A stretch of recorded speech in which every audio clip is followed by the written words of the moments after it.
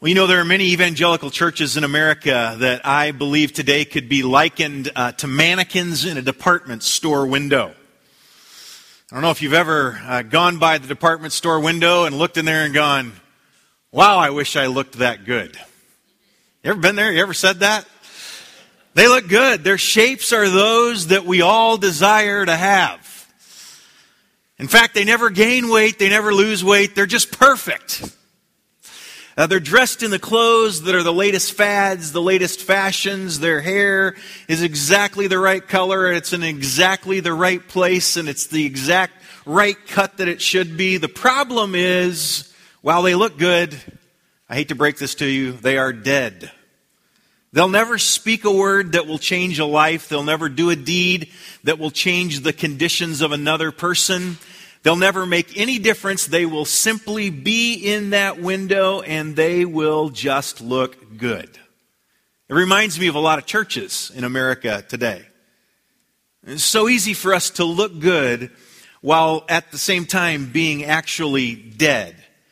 It reminds me of a comment that I've heard, not just one time actually, maybe you've heard it as well, but several times while standing near the casket at a funeral home. Someone will come by and they will say, wow, he certainly looks good. And I've thought to myself, do you know they're dead? They don't look good.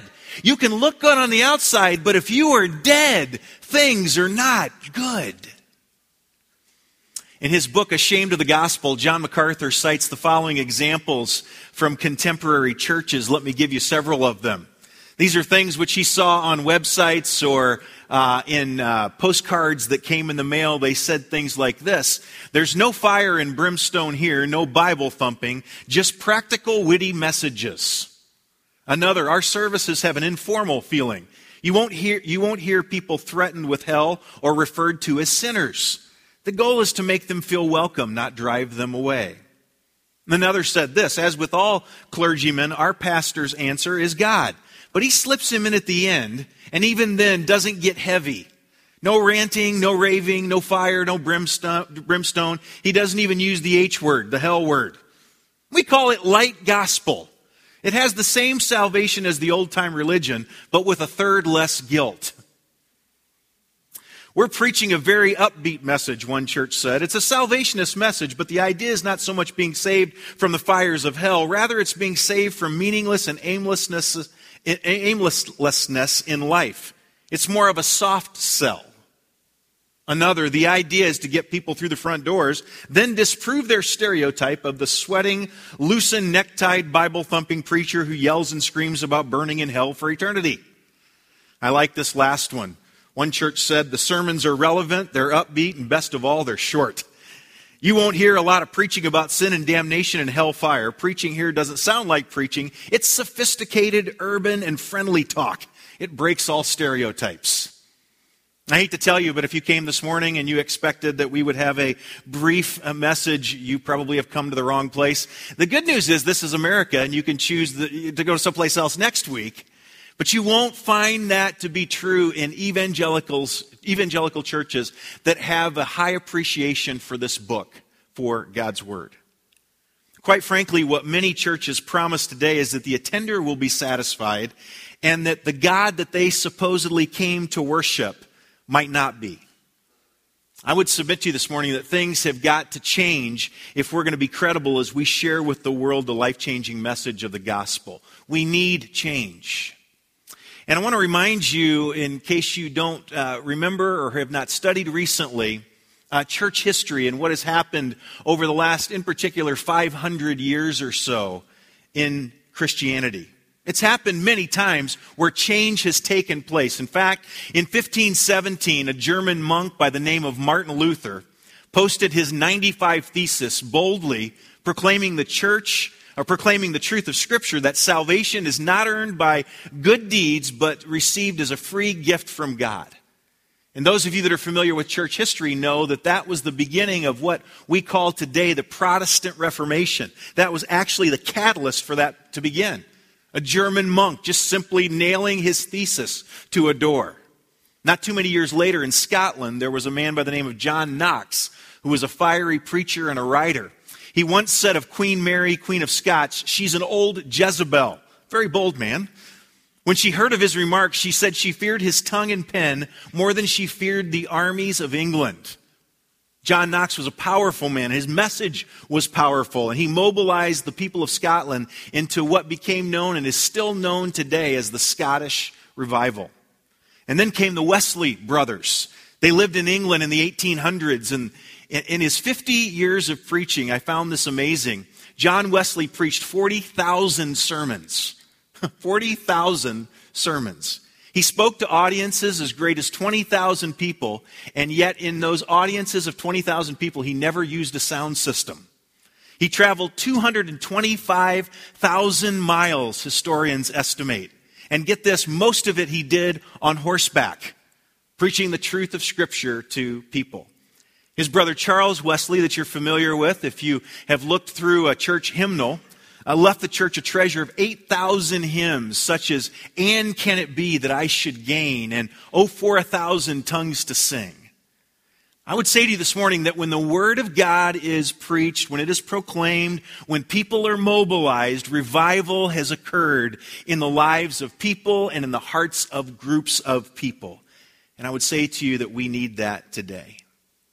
When God's people get away, in fact, from loving, from reading and obeying the Word of God, they lose the blessing of God. In fact, I think the psalmist said it well in Psalm 1, verses 2 and 3, where he said, "His delight is in the law of the Lord." That is, the Christ follower, the believer in God who's rightly aligned with his Creator.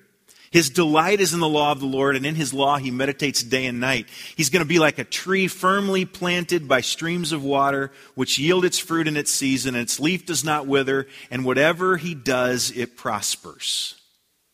And yet, tucked away in the Old Testament book of Nehemiah, we find recorded actually for us the first revival. And if you have your Bible, and I trust that you do this morning, that you'll turn to the book of Nehemiah chapter 8. We've been in our study now for several months. We've made it to chapter 8, and I can boldly say to you this morning that we're just a few weeks away from coming to the conclusion of our study in the book of Nehemiah.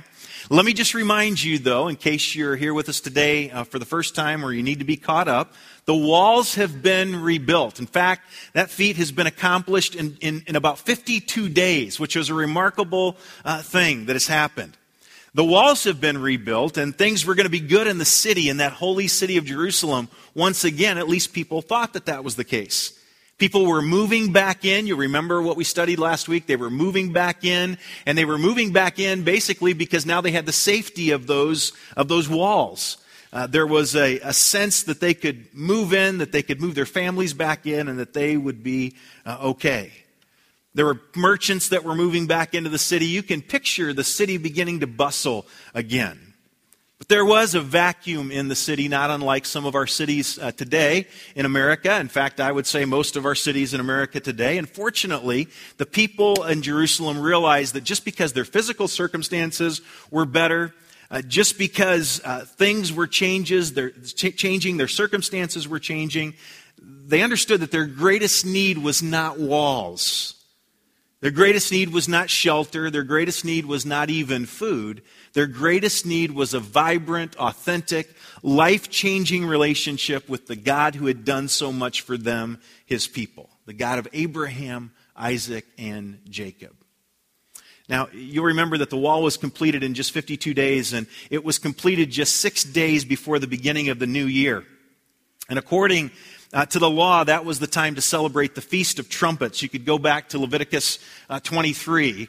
You can go back there, and if you want to do some reading, you'll have time to read there. You read about the Feast of Trumpets in chapter 23 and verse 24, which basically marked the beginning of the new year. For most of the people, though, this had become nothing more than just simply a day off of work. But this year was going to be different for these people. God was going to do something in their hearts, something that had not been done in a long time. And that's where we pick up our study in verse 1 of chapter 8. It says, "And all the people gathered as one man at the square which is in front of the water gate." Now, some have speculated that this was an impromptu gathering. Almost, in fact, in our modern day culture, it would be as if somebody tweeted, hey, gather at the town square. Or somebody posted their status on Facebook, hey, everybody to the town square. Or like Mark Zuckerberg did last night. You saw that, right? He got married. That's great. Girlfriend of 8 years, he got married. He tweets it, he Facebooks it, he gets the message out there. Some have speculated that that's what happened. I don't think that was probably the case. You're going to see down later in the text that they already had a pulpit. They didn't just build a pulpit, I'm sure, just impromptu like that. And remember that there were approximately 50,000 people that were gathering there in that square. Now notice where they gathered. It says they gathered as one man at the square, which is in front of the Watergate. Some of you will remember this from the 70s. That's where Richard Nixon did his work, right there at the Watergate. Now, see, this is why we don't preach right at the beginning of the service. We give you time to wake up just a little bit because you missed some of these nuggets of truth that you didn't know were tucked away there in the book of Nehemiah. Actually, different Watergate for those of you that might wonder, okay, if you're taking notes, we don't want you to get confused there. It says, and they asked Ezra the scribe to bring the book of the law of Moses, which the Lord had given to Israel. You get what they're doing here? There's a lot of you, and you may get a little bit uncomfortable this morning. There's a lot of you that walked in here this morning, and you walked in with nothing but your smartphone. You got it with you. Now, some of you do have the Bible on the phone, and that's a good thing. But many of you walked in here this morning without the completed canon of Scripture. Even though you've got many of them at your home, you decided that this morning you didn't need to bring that. And here are these people who don't have a copy of the Scriptures. They don't have a copy of the Pentateuch, of the law. And they're asking Ezra to read them the Scriptures. In fact, specifically, they're asking him to read them the Pentateuch. The Pentateuch, the first 5 books. Genesis, Exodus, Leviticus, Numbers, Deuteronomy. This is quite remarkable. Let's remember they did not have a copy of this book, and in their day there was no printing press. That would not happen for another 2,000 years. The printing press would not be invented. To hear the Scriptures, they literally had to show up someplace, and a guy like Ezra would have to read it to them. And in fact, it wasn't as simple as Ezra just reading to them, because the Scriptures were written in Hebrew, and most of those people only understood Aramaic, so there even had to be translation that took place for them to understand Scripture. Many of these people had grown up in Persia. They had never been to Jerusalem, and so therefore their mother tongue was Aramaic. And they made it clear to Ezra, we want the Word. Can you imagine? It'd be so awesome to come in here on a Sunday morning and, we started singing songs and you were liking the songs, but all of a sudden a chant rose up from the crowd. Pentateuch, Pentateuch, we want the Word. Pentateuch, give us Genesis, Exodus, Leviticus, Numbers, Deuteronomy. We want it. Bring it to us. Read it to us. Anybody ever been to a church like that? Somebody may have asked for the Psalms or the Proverbs, those books of poetry. But the Pentateuch? These people were asking Ezra, read us Deuteronomy. Read us Leviticus. That's where I start my daily devotions, don't you? Read it to us. We want it. Give it to us. We want it now. So look what Ezra does. Verse 2, it says, then Ezra the priest brought the law before the assembly of men, women, and all who could listen with understanding. Very key for you to understand, by the way. It's the men and the women, and who else? All those that can understand. That's why we have a children's ministry. That's why for our toddlers we have graded classes for them. And some of our people choose to worship together as a family. We welcome that. We think that that's a good thing if you choose to do that. But we also have classes that are graded for them so that they can understand. The people that were gathering in front of Ezra, men, women, and kids who could understand. On the first day of the 7th month, look at verse 3. He read from it before the square, which is in front of the Watergate, from early morning until midday in the presence of men and women, those who could understand, and all the people were attentive to the book of the law. Did you get it? Ezra read to them, not just a couple verses of Scripture and then said, now you can be seated. No. He read to them for 5 to 6 hours. Read it again. From early in the morning until midday. Now, the audience was made up of all those people that were capable of understanding. We're quite sure, since they were gathered there in the town square, that they didn't have chairs to sit in. They didn't have a sound system. You can imagine they were sweating. It was hot. They were packed in there. There was as many as 50,000 of them. And they stood there and they let him read to them while that hot sun beat down upon their brow. Thousands of them. Listen to them as an old guy read from the scrolls, the Pentateuch. Do you understand the gravity of that? Do you understand how remarkable it is that the people craved the Word of God so deeply that they wanted it read and they didn't care what the conditions were? They must have had a real appetite for spiritual truth. And it's the same thing that should be true of us as Christ followers if we're really in tune with Jesus this morning. In fact, Peter said that if the Holy Spirit is living inside of you, you should crave the Word of God like a baby craves milk. You can't get enough of it, you want more. And that's why we need to have an insatiable appetite. We have to love the Word of God. I'm convinced that for some of us, that's the greatest issue right there, is that we really don't have a love for this book. And some of the reason why we don't have a love for it is because we don't understand it. We've never really dove into it. We've never really seen it change and transform our hearts and our lives. But we need to have a love for God's Word. That's what these people had. To tell Ezra to simply get up and read us the book, and we'll stand here, all 50,000 of us, even though we're sweating, even though we don't have a chair to sit on. We want the Word of God. In Isaiah chapter 55 and verse 11, God says that the word that he sends forth does not return void. It is powerful, and it accomplishes exactly what he sends it to do. Hebrews 4:11 and 12 says that the Word of God is living and it's active and it's sharper than a double-edged sword and it's able to penetrate to the joints and marrow. In other words, it convicts and then it cuts out the sin and the rebellion and the stupidity that sometimes we have that invades our heart. And it leaves room only from God. That is the ministry of the Word of God. I will tell you this morning that if I do not have this book this morning, and if any other pastor in the Triangle today is standing up in front of people without revealing to them the truth of God's Word, that man has nothing to say that is of eternal, lasting value. God said it is His Word that cuts through, that penetrates to hearts. And we believe that to be true. We believe the truth that's found in 2 Timothy chapter 3 and verse 16, that all Scripture is God-breathed, that it's inspired of God, that it's profitable for teaching, that it's possible for rebuking, that for correcting, for training in righteousness, so that you and I can be thoroughly equipped for whatever it is that God wants us to do.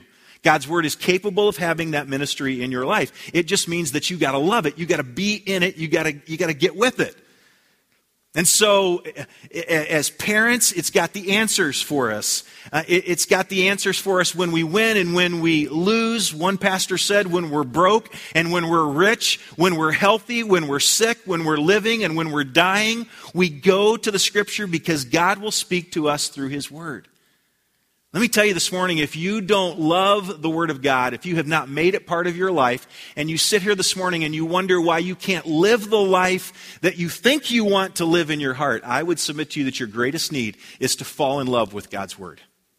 That God's Word has the power to change and transform your life. I can give you 3 little witty sayings this morning that you can go out and say, oh, those are good, those are easy to remember. Unless they are based on biblical truth, they mean absolutely nothing. They will not change and transform your hearts. That's what God's Word does for us. Verse 4. Ezra the scribe stood up at a wooden podium, which they had made for that purpose, and beside him stood Mattithiah, Shema, Anani, Uriah, Hilkiah, and Messiah, and on his right, Pedaiah, Mishael, Malchijah, Hashnum, Hashbaddanah, Zechariah, and Meshullam, and on his left hand. In other words, these men stood up with him 5 to 6 hours. It's one thing for people to listen to Ezra preach for 5 to 6 hours. It's another thing for 13 men to stand beside him while he does that. I think I could preach for 5 to 6 hours. I really don't think that'd be a very difficult thing. I just think trying to find 13 men that will stand up here with me while I do that would be a difficult thing. But they stood there with him. Look at what verse 5 says. And Ezra opened the book. And in the sight of all the people, for he was standing above the people, and when he opened it, all the people did what? They stood up. They stood up. Maybe some of you have been in churches that honor the Word of God in that way. And when the Word of God is read, they stand up. Maybe that's not such a bad tradition to have. When Ezra opened the book in the sight of all the people, they stood up. And verse 6 says, Then Ezra blessed the Lord, the great God. And all the people answered, Amen, Amen. While lifting up their hands, their palms towards heaven, then they bowed low and they worshiped the Lord with their faces to the ground.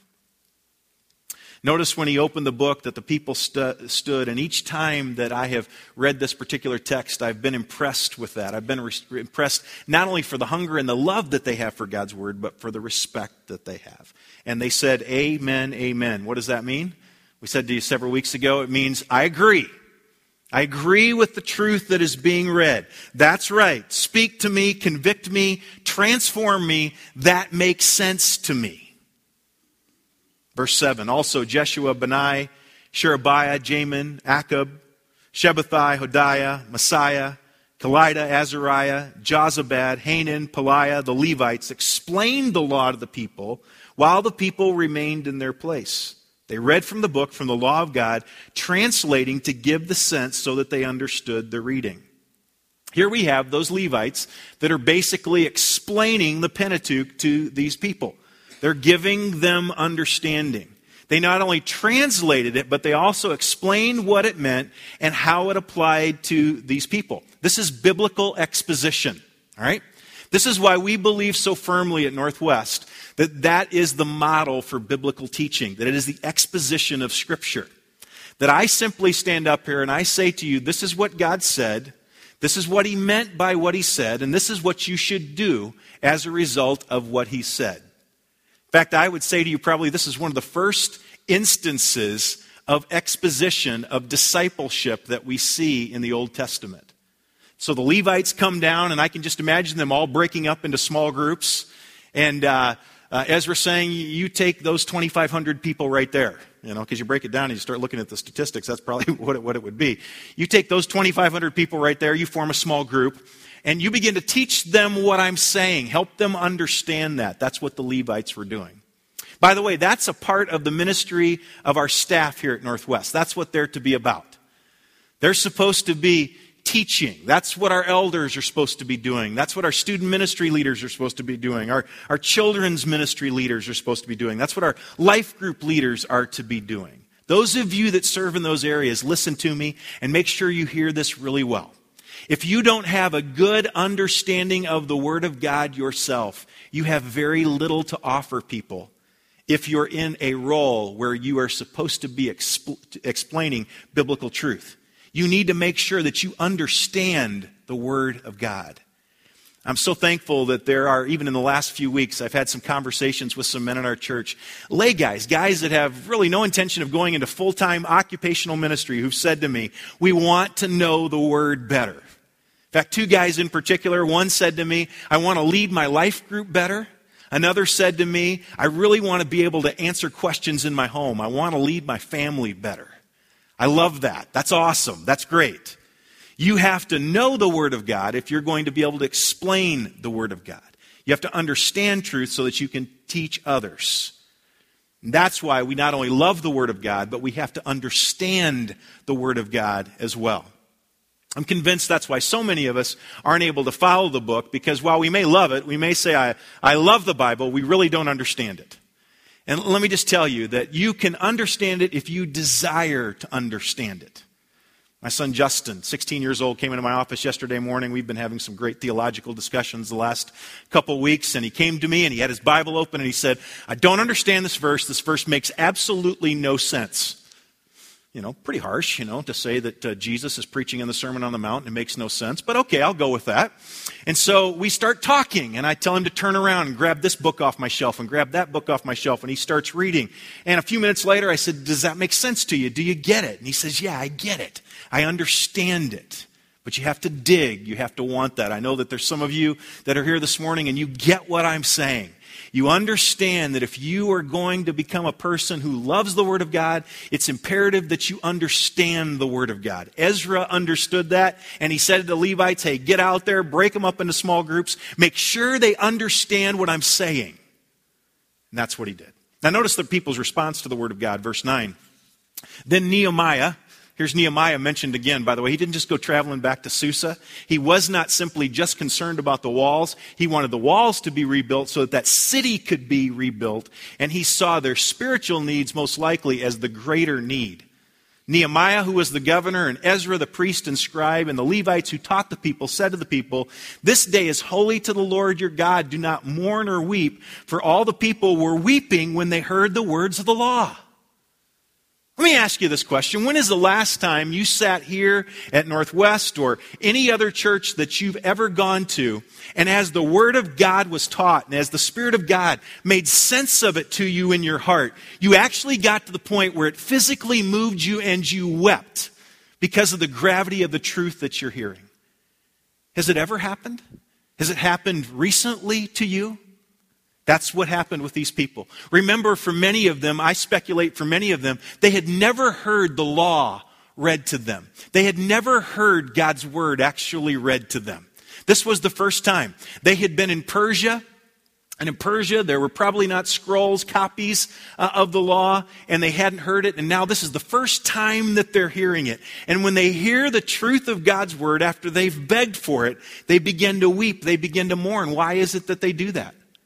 They do that because Romans 3:20 says, "Because by thy works of the law no flesh will be justified in his sight, for through the law comes knowledge of sin." When we read and understand the Word of God, and we would, as it were, put our lives over the top of it, it becomes glaringly obvious that we've got a problem, we've got issues in our life, and it ought to cause us to be moved to change, and that's what's taking place here. It's interesting to see the response of the people was that they were grieved because of their sin, because they recognized that they were wrong. The law, God's word, exists to convict us of sin. You're supposed to read the word of God, and you're supposed to realize how sinful you are, and that leads to obedience. That leads to doing what I am convinced and know to be truth. Which brings up the third point. We must obey the Bible. See, there's a lot of people that love the Word of God. There's some people that even understand the Word of God. There are even less people who love, understand, who are willing to be obedient to the Bible.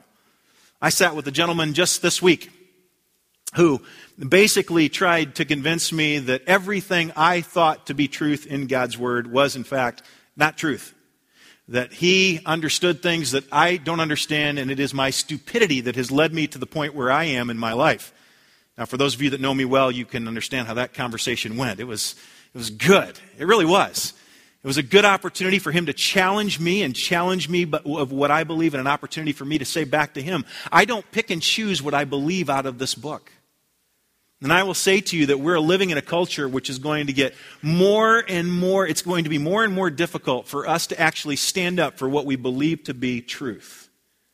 The whole agenda of homosexuality that is being perpetrated on our nation, on this world, for the sake of tolerance, that we hate those that practice that lifestyle. We do not hate those that practice that lifestyle. Can I get an amen? Can somebody agree with me on that? We don't hate those people. We love those people, and yet God is very specific. Somebody said to me just this week, this particular person that I was talking to, how many homosexual couples come to your church? And I said, well, I'm not totally sure. Maybe there are some. I know we had a couple years ago when we were first starting, a homosexual couple that contacted me and said, we've looked on your website, we agree with your doctrinal statement, we'd love to come to Northwest. We have one request. Would you please never speak out against homosexuality? It would be confusing to our children. Could you make that agreement with us? Again, you can anticipate my response, which was very, very difficult for me, I might add.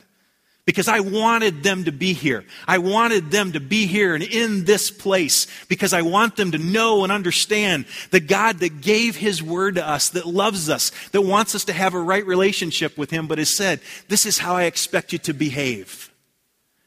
And I said to them, I can't make you that promise.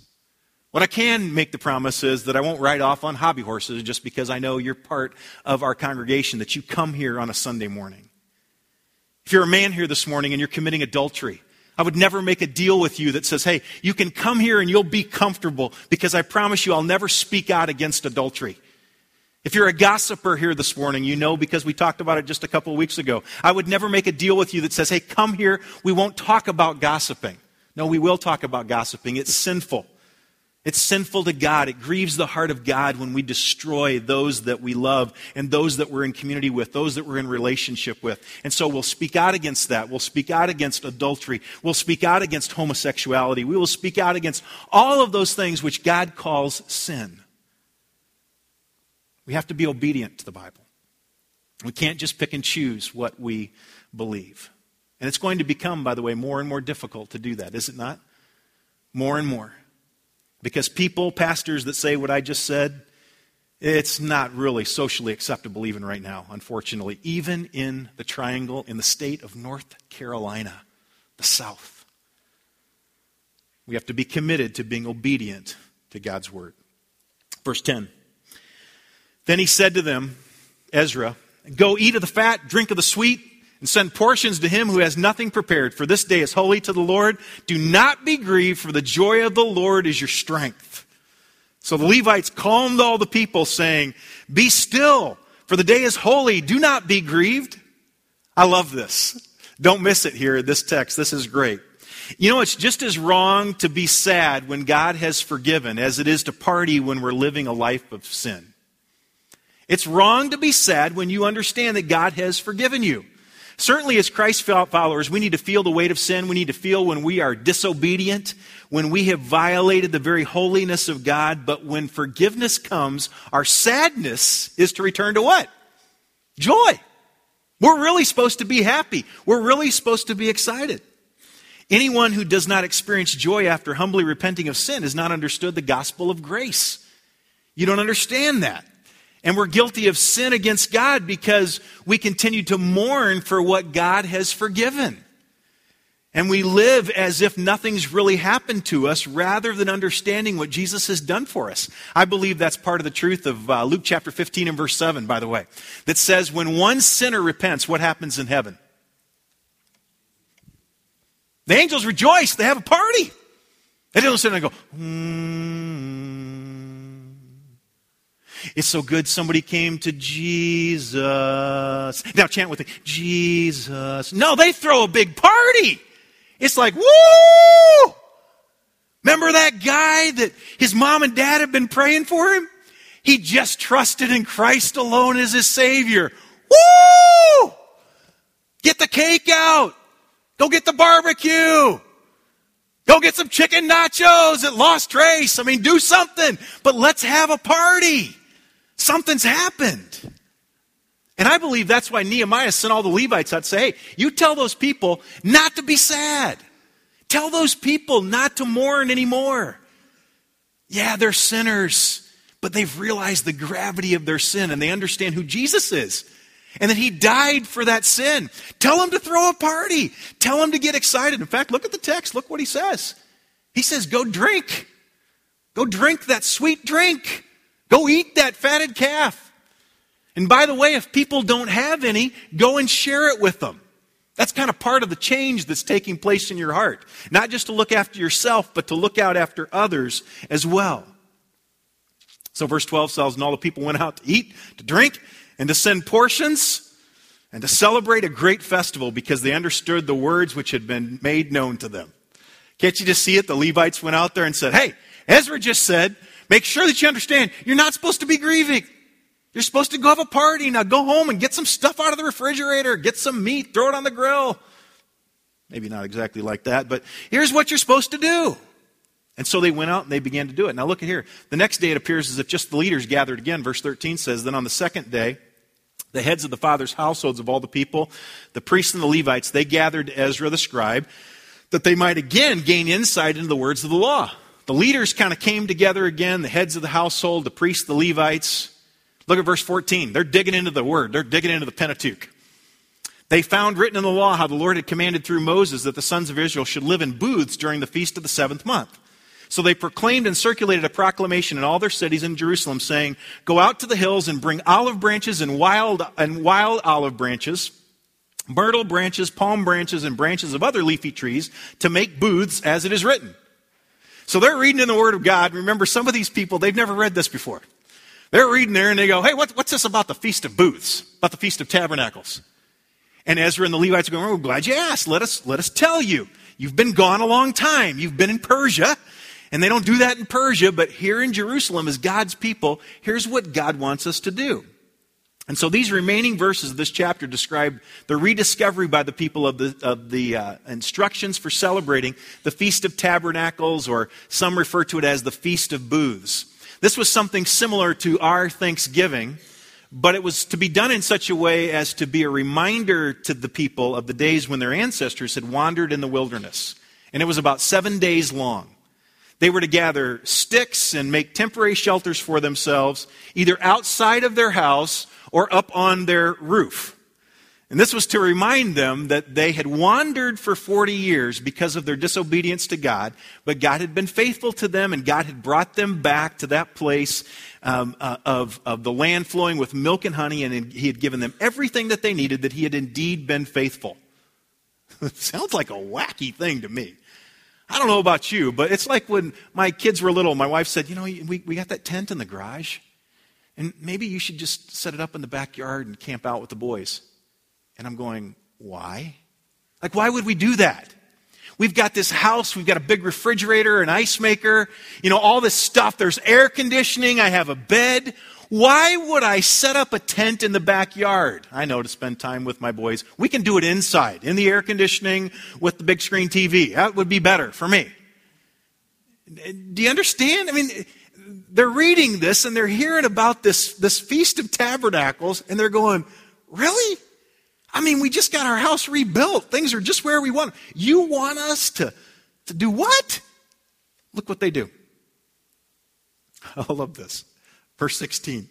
So the people went out, brought them, and made booths for themselves, each on his roof, and in the courts, and in the courts of the house of God, and in the square at the water gate where Richard Nixon was, and in the square at the gate of Ephraim. Verse 17, the entire assembly of those who had returned from captivity made booths, and they lived in them. I love that. Underline that in your Bible. Those who had returned from captivity made booths and lived in them. The entire assembly. They all said, we're going to be obedient. We're going to do that. We didn't know about that before. Now we've seen it in the Word of God. Now we're going to do it. The sons of Israel had indeed not done so from the days of Joshua, the son of Nun, to that day. And look at that last phrase there. I love that. And there was great rejoicing. That'd be like me setting up the tent in the backyard, even though I knew the air conditioning was on and it was 105 degrees outside, and I got out there and I went, woohoo, this is good, isn't it? We're sweating, it's great, we're spending time together. There's no cold drinks out here, but this is great. This is awesome. That's what happens when you have a proper response to the Word of God. Great illustration of that. Once we've decided that obedience is what God requires, and we understand that that's what brings us blessing and that's what brings pleasure to the heart of God. I would say to you, if He says build a hut on top of your house or out in front or out in your backyard, you're going to be willing to do it. You'll go out and you'll start collecting branches. Verse 18. He read from the book of the law of God daily, from the first day to the last day. And they celebrated the feast 7 days, and on the 8th day, there was a solemn assembly according to the ordinance. Isn't that a great text? Isn't that an awesome text? I mean, imagine if we had something like that happen every Sunday that we gathered together corporately as the body of Christ. Would you want to come to church here? Would you tell your friends, hey, come, I don't know what's happening, but all I know is that some old guy in a robe gets up and reads the Bible, and then people just start responding to it. And they start doing crazy things. I mean, things that our society goes, that's crazy. They go home, they start selling stuff, and they start giving money to poor people, and they start ministering to people that they've never even thought about before. And man, God's just really showing up in that place. Wouldn't that be an awesome place to be? That's what's happening here as we close the end of chapter 8. This is an assembly, this is a church service like none other. The first recorded revival in Scripture. As we close this morning, let me give you a few characteristics of true revival. Just a few characteristics of true revival. Number one, true revival results in joyful obedience to God's word. True revival results in joyful obedience to God's word. Many of us know this, but we don't practice it very often. We're not simply to be hearers of the word, right? We're supposed to be what? Doers. I'm telling you, if you came here this morning and all you wanted to do was hear the word and have your ears scratched a little bit, I'd say to you, stay home in the bed. That's what I'd do. I mean, my alarm went off this morning and that's what I wanted to do. That would have been a problem, but that's what I wanted to do. If I didn't have any intention of being obedient to the truth which is proclaimed in God's word, I would not be here. When true revival comes to your heart, it results in joyful obedience to God's word. It reminds me of what the prophet Jeremiah said in chapter 15, verse 16 of Jeremiah. Your words were found and I did what? I ate them. I love that. I found your words and I ate them. I can tell you one thing. I only eat things that I think look really good. I don't know if you've noticed, but we've started to get out in our cafeteria. Starbucks gives us stuff. Have you noticed that? Some of you are going, man, that stuff's really expensive at Starbucks, and we get that here at church. That's awesome. I'm looking at some of that stuff out there going, wow. That's exactly what we're to do, Jeremiah says, with the word of God. I found your word, and that looked good to me, and what did I do? I consumed them. I ate them. And your words became for me a joy and the delight of my heart. For I've been called by your name, O Lord God of hosts. True revival results in joyful obedience to God's word. Joyful obedience to God's word. True revival isn't just simply you going, oh, I guess I have to do it, crack someone on the back, oh, I guess like sometimes we do when we're kids living in a home where, are telling, oh, I got to do it. My dad says if I don't do it, I can't eat dinner tonight. He says if I don't do it, I gotta spend the night on the front lawn. Oh, so I'll go ahead and... That's not what it's talking about. Revival, when revival breaks out, you do it because you want to do it. And it brings incredible joy. That's how you know, by the way, that your heart is properly aligned with Jesus. When you obey, not because you have to obey, but because you want to obey. That is the thing that brings you joy, that brings you pleasure. Number two, true revival replaces excuses with confession. Replaces excuses with confession. No real change ever happens unless we stop making excuses. I can always tell when I've got somebody in my office that I'm talking to, I can always tell when they're ready to change. You know why? They don't give me any excuses. They start talking about what it is they've been doing and just say, I'm wrong. Tell me what to do. I am ready to do it. They replace excuses with confession. They stop making excuses for their behavior, and we begin to agree with God that what we've done is sin, that it brings displeasure to his heart, and we confess, and we move in a different direction. And number three, true revival replaces religion with the gospel. Oh, don't miss that this morning. If you don't get anything else this morning, make sure you get that last point right there. True revival replaces religion with the gospel. Some of you, this is why you have no joy in your heart about this thing we call the Christian life, because what you have maybe is religion, but you have never really trusted in Christ alone as your Savior. You've really never accepted the true gospel. Let me compare them real quickly, if I might. Religion says, if I obey God, he will love me. Right? Some of us grew up in homes like that. If I do what mom says, if I do what dad says, then they will love me. If I don't, what? They don't love me. And we transpose the same thing on our God that says, if I do what he says, then he'll love me. If I don't, oh, he's going to beat me. That's religion. The gospel says this, because God loves me, I can obey. Because God loves me, I can obey. Religion is sometimes all about your birth family. You come to church here this morning, maybe for some of you high school students, you're here because your mom and dad make you come here. That's religion. You got religion. You are a religious person. The gospel, on the other hand, is not based on your birth family. It's based on new birth in Jesus Christ. When you come face to face and realize that you are a sinner and apart from God, you are lost eternally. Number 3, religion says what I do matters. The gospel says what Jesus has done matters. Religion says sanctification justifies me. In other words, when I keep doing all these good things, somehow I'll be better. Somehow God will like me and God will let me be one of His children. And so we constantly are running this race trying to please God. The gospel says justification enables sanctification. We aren't justified because we're sanctified. Justification allows us to live the life and to become who God wants us to become. Religion sees hardship as a punishment. The gospel sees hardship as a sanctified affliction. It's an opportunity for me to be conformed to the image of Jesus Christ. Religion says what? Says it's all about who? It's all about me.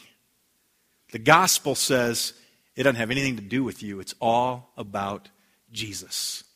Religion, in the end, leads to pride and it leads to despair.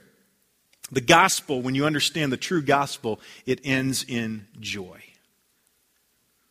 Someone asked evangelist Billy Sunday if revivals lasted. I love this. He replied, nope, but neither does a bath. It's good to have one occasionally. Isn't that good? Does it last? Nope, but neither does a bath, but you take them occasionally because you need them.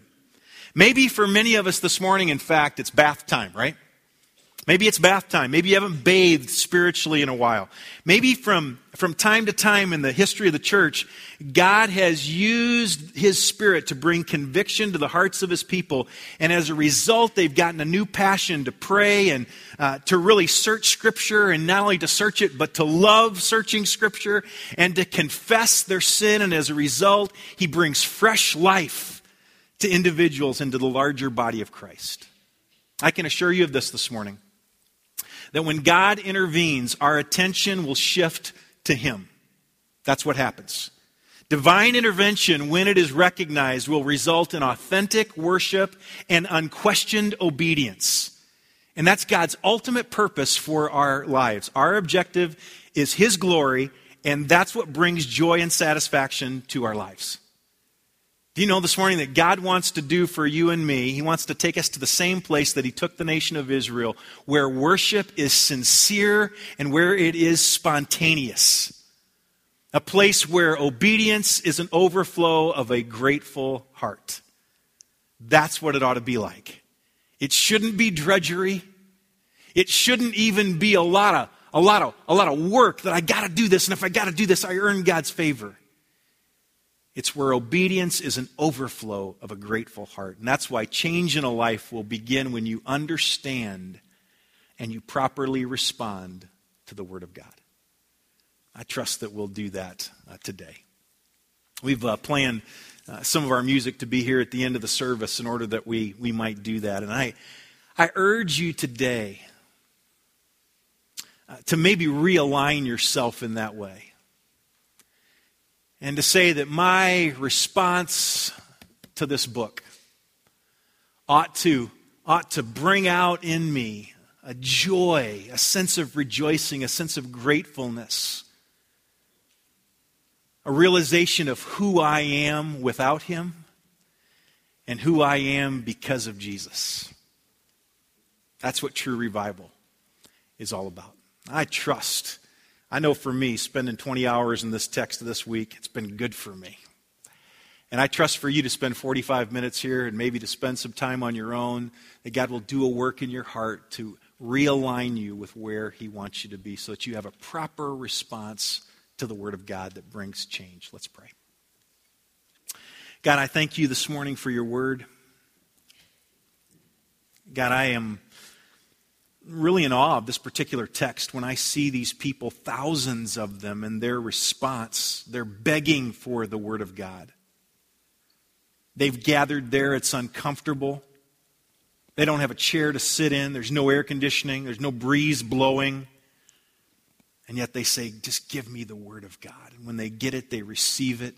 And as a result of what they hear, it leads to obedience. God, I pray that in my life.